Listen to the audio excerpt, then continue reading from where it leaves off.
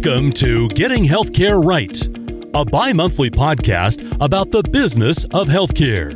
Brought to you by TriHealth and hosted by Jamie Smith, president and publisher of the Cincinnati Business Courier.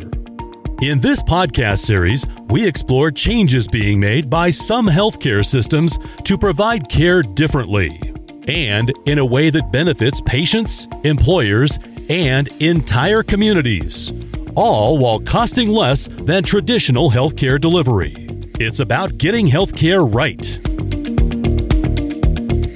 Hello, I'm Jamie Smith, publisher of the Business Courier, and I want to welcome you to today's episode of Getting Healthcare Right, a podcast presented by the Cincinnati Business Courier and sponsored by TriHealth. Today, my guests are TriHealth cardiologist Dr. Stephen Lewis and TriHealth patient Drew Abbott. I want to thank you both for being here today. February is American Heart Month, and patient Drew Abbott will share his experiences with high blood pressure and hypertension. He's had ongoing issues trying to get his high blood pressure under control, and we'll hear more about that story today. To start with, tell us a bit about your battle with blood pressure and hypertension. So my blood pressure has been an issue for me for more than 20 years. In my 30s, I began to see spikes in my blood pressure, but it was relatively easily controlled with medication by my primary care physician. I'm a big guy, that is to say I'm overweight. And last year about this time, from just self-monitoring, I really discovered that my blood pressure was regularly spiking to above 160, sometimes high 170s, over the high 90s. That put me at a risk for stroke and for problems with my arteries and heart. And so I went to my primary care physician and we started trying to tweak the medications I was on. How and when did you first become concerned about your blood pressure? It's been so long now that that's just been a part of my regular routine, taking the medications that help me control it. I can definitely remember when I became alarmed. I was actually closing a business deal and under a lot of stress, and came home and took my blood pressure, and it was over 200. And I said, this is simply not acceptable. And so that's when I went to my PCP the very next day, and we upped my meds and began to try to work on it. What were the challenges in treating your high blood pressure? So my PCP made some changes to my medication, but this did not seem to fix the problem. And I began to, as we raised the medication, I began to have kind of a unexpected rebound or fluctuation. During times of the day, my blood pressure would be under control, and then at times it would not at all. So she referred me to a cardiologist for the first time, and then I began a series of tests. One of them was a stress test where they take you off your medications and you exercise lightly while they do a test. And during that time, my blood pressure got very high. And so we stopped the test, and I began then a more intense regimen of medications. And the challenge began that we could control my blood pressure, but I had an undesired side effect. I guess I'm sensitive in some ways to some of these meds. And I began having what the doctors call syncope, or what normal people call fainting. And not that you're not normal, Dr. Lewis, but I began to pass out. If I would sit at my computer and work, or if I would have a big meal and sit at my table, I would just wind up on the floor with my family staring at me, and then I would come through after about 20 or 30 seconds. And I had about 40 of these episodes. So it really impacted my life, obviously, intensely. At the same time, I needed to be able to control my blood pressure. I was then referred to Dr. Lewis is kind of a subspecialty of a cardiologist with some specific expertise in difficult blood pressure issues.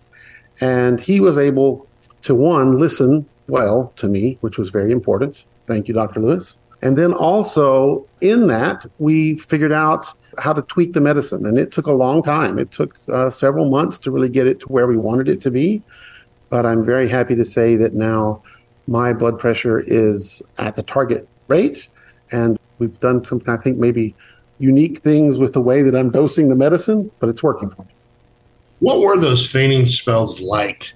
Could you feel them coming on? No, I did feel them coming on. I call them brownouts because it was just kind of a slow fade. And the most humorous was when actually at a TriHealth facility, I had a test because we were trying to figure out what was causing this, if it was the blood pressure medicine or it could have been a series of other things. So I was going through all sorts of tests. And in doing so, I was actually having a bit of breakfast at the Good Sam dining room, and I could tell I was fainting, and I turned around to someone in scrubs and said, "I'm going to faint, but I do this all the time. It's okay." And it kind of landed on the floor, and this dear nurse kind of caught me, and then I kind of landed, like I said, I'm a big guy. I landed on top of her, and drama ensued. I cleared out the doctor's dining room that morning as everyone was staring at me when I woke up. So it was just a very strange thing and kind of happened slowly. I could tell it was coming, but I couldn't prevent it. And I just passed out and then would come to. And how did you connect with Dr. Lewis? What kind of care did he provide for you? So my original cardiologist referred me to Dr. Lewis, who had some expertise specifically in this blood pressure management of folks with difficult issues around controlling their blood pressure. What is your current health prognosis? I'm great. My blood pressure is under control. I'm doing some things to work on my cholesterol. Also looking forward to getting a new knee the next month, and then hopefully increasing my physical exercise after that. So things are looking up. That's great to hear, Drew. Okay, Dr. Lewis, I want to welcome you as well. Now switching over to you. How common is it for someone to experience issues such as high blood pressure and hypertension? First of all, thank you to Drew for taking time out of his busy day to talk to us about his experience with hypertension. Hopefully this will be very helpful to the listeners. Hypertension is a very common disorder. Up to 46% of American adults have this condition. To provide some clarity for our audience, what is hypertension and how is it different from high blood pressure? And how common are both of these conditions? In 2017, the American Heart Association got together with the American College of Cardiology and came up with guidelines to help us treat hypertension. They define hypertension as stage 1 if it's over 130 over 80, stage 2 if it's over 140 over 90. They call blood pressure in between or borderline, or they use the term elevated blood pressure when the blood pressure is 120 over 80, but below 130 over 90. How serious are these conditions, and what are the potential consequences? The reason we are so attentive to hypertension, it is a major risk factor for cardiac events as well as brain events such as stroke. It's the number one cause of heart attacks and strokes in certain populations. It is a controllable risk factor. There's many ways to address and treat this condition. And so it's something that needs a lot of focus. And when we treat people for their conditions, especially if they're at risk for other reasons for cardiovascular events. Can you talk about the symptoms of these conditions? What would tip someone off that there is a problem? Well, blood pressure by itself can often be asymptomatic. Sometimes people don't notice any symptoms at all. So it can be a silent killer. If it gets to the point where it's causing disruption of the end organs, say the brain or the heart or the kidneys, then the symptoms will start to come out. Sometimes people get headaches when their blood pressure spikes. Some people can experience chest pain, dizzy spells. Some of the other problems people get would be kidney disorders, which can be manifest in a variety of ways from a kidney standpoint.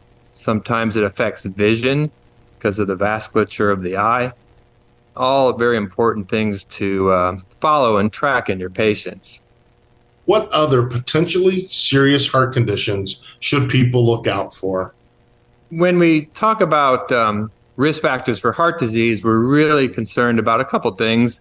One of them is atherosclerosis or coronary artery disease or blockages of the coronary arteries that can lead to chest discomfort with minimal type of effort, or even worse, heart attack, stroke, or even cardiac arrest. If someone does have a concern about their heart health, what should they do? The first thing the patient should do is discuss their blood pressure with their primary care doctor. If they run into difficulties or they feel they have resistant hypertension and need further help, then we're here to support them in the hypertension clinic. In the hypertension clinic, we will closely monitor not just the office blood pressures, but the home blood pressures. We'll establish a management plan with ancillary care, including medical assistants and nurses and advanced practitioners. We will help with the medication management, provide patient education through videos and consultations with dietary. We'll refer to specialists as needed, including sleep medicine, bariatric medicine, physical exercise through cardiac rehabilitation, physical therapy, and lifestyle coaches. I understand TriHealth recently opened a hypertension clinic. Can you tell us what that is? So I became concerned about hypertension pretty early in my career as I witnessed a lot of the patients that had heart disease that I was treating were suffering from very difficult to control hypertension or high blood pressure. This resulted in further interest in finding out more root cause. And there are some high blood pressure patients that have hypertension that's unexplained for any particular reason, but there's others that have secondary causes that can be addressed. And it's a lot more complicated than just handing someone a pill and having them go home and all's done and there's no more to it. It's actually a lot more complicated than that. Blood pressure can go up and down on a daily basis, a weekly basis. It can be great for a month and then horrible for a month.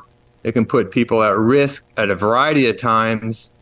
And so it's really more of a whole lifestyle type concept that both the doctor and the patient need to understand to treat, to lower the risk involved. What kind of patients are you seeing at this clinic?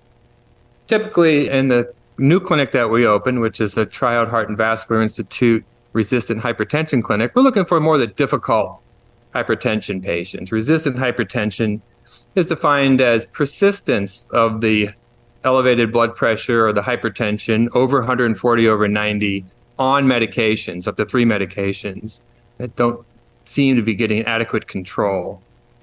Dr. Lewis, this sounds like a great program. How can someone be seen at the clinic? They can get a referral from their primary care. They can call our office directly and ask for a self-referral. They can listen to this podcast. That's awesome. Dr. Lewis, this podcast focuses on TriHealth's population health model of medicine, which strikes to keep people healthy and living better lives. How does maintaining one's heart health fold into the population health model? The whole idea of population health is the concept of not overspending on healthcare on treatable problems. And so when you look at the whole population and 46% of U.S. adults have hypertension, you can see this is not an individual problem as much as it is a population problem. So the better we address the whole community with ideas and with education, the better we're going to address the overall population's health and to keep people out of the emergency room. So hypertension is front and center. Drew, one final question for you. What would you tell patients who have questions or concerns about the health of their heart? I would say don't be afraid to speak to your PCP about heart-related issues. And if you are referred to a cardiologist, know that there is a large team of people with subspecialties that people that are not in the medical field can hardly even imagine, and that they're able to do remarkable things. When I think through my own family history, and I think of my grandfather died of a heart attack, my father had old school quadruple bypass that was a humongous invasive surgery in his life, and then multiple stents. How science has really progressed over that time. And I'm now in my 60s, and my blood pressure is under control, and my outcomes are just looking very different from those of the other men in my family. And so there's hope for really kind of conquering this thing through both medicine and I think lifestyle. And so that would be my word to folks is stay after it. Just keep trying. Dr. Lewis, as a final thought, what would you tell your patients who have questions or concern about the health of their heart? To sum up, hypertension, especially patients that have difficult resistant hypertension, I think it's important to have a real strong relationship with your healthcare team. This is not a simple problem. It takes a lot of effort on both the medical team and the patient to make the change. But once you work together as a team, I think the results are pretty amazing.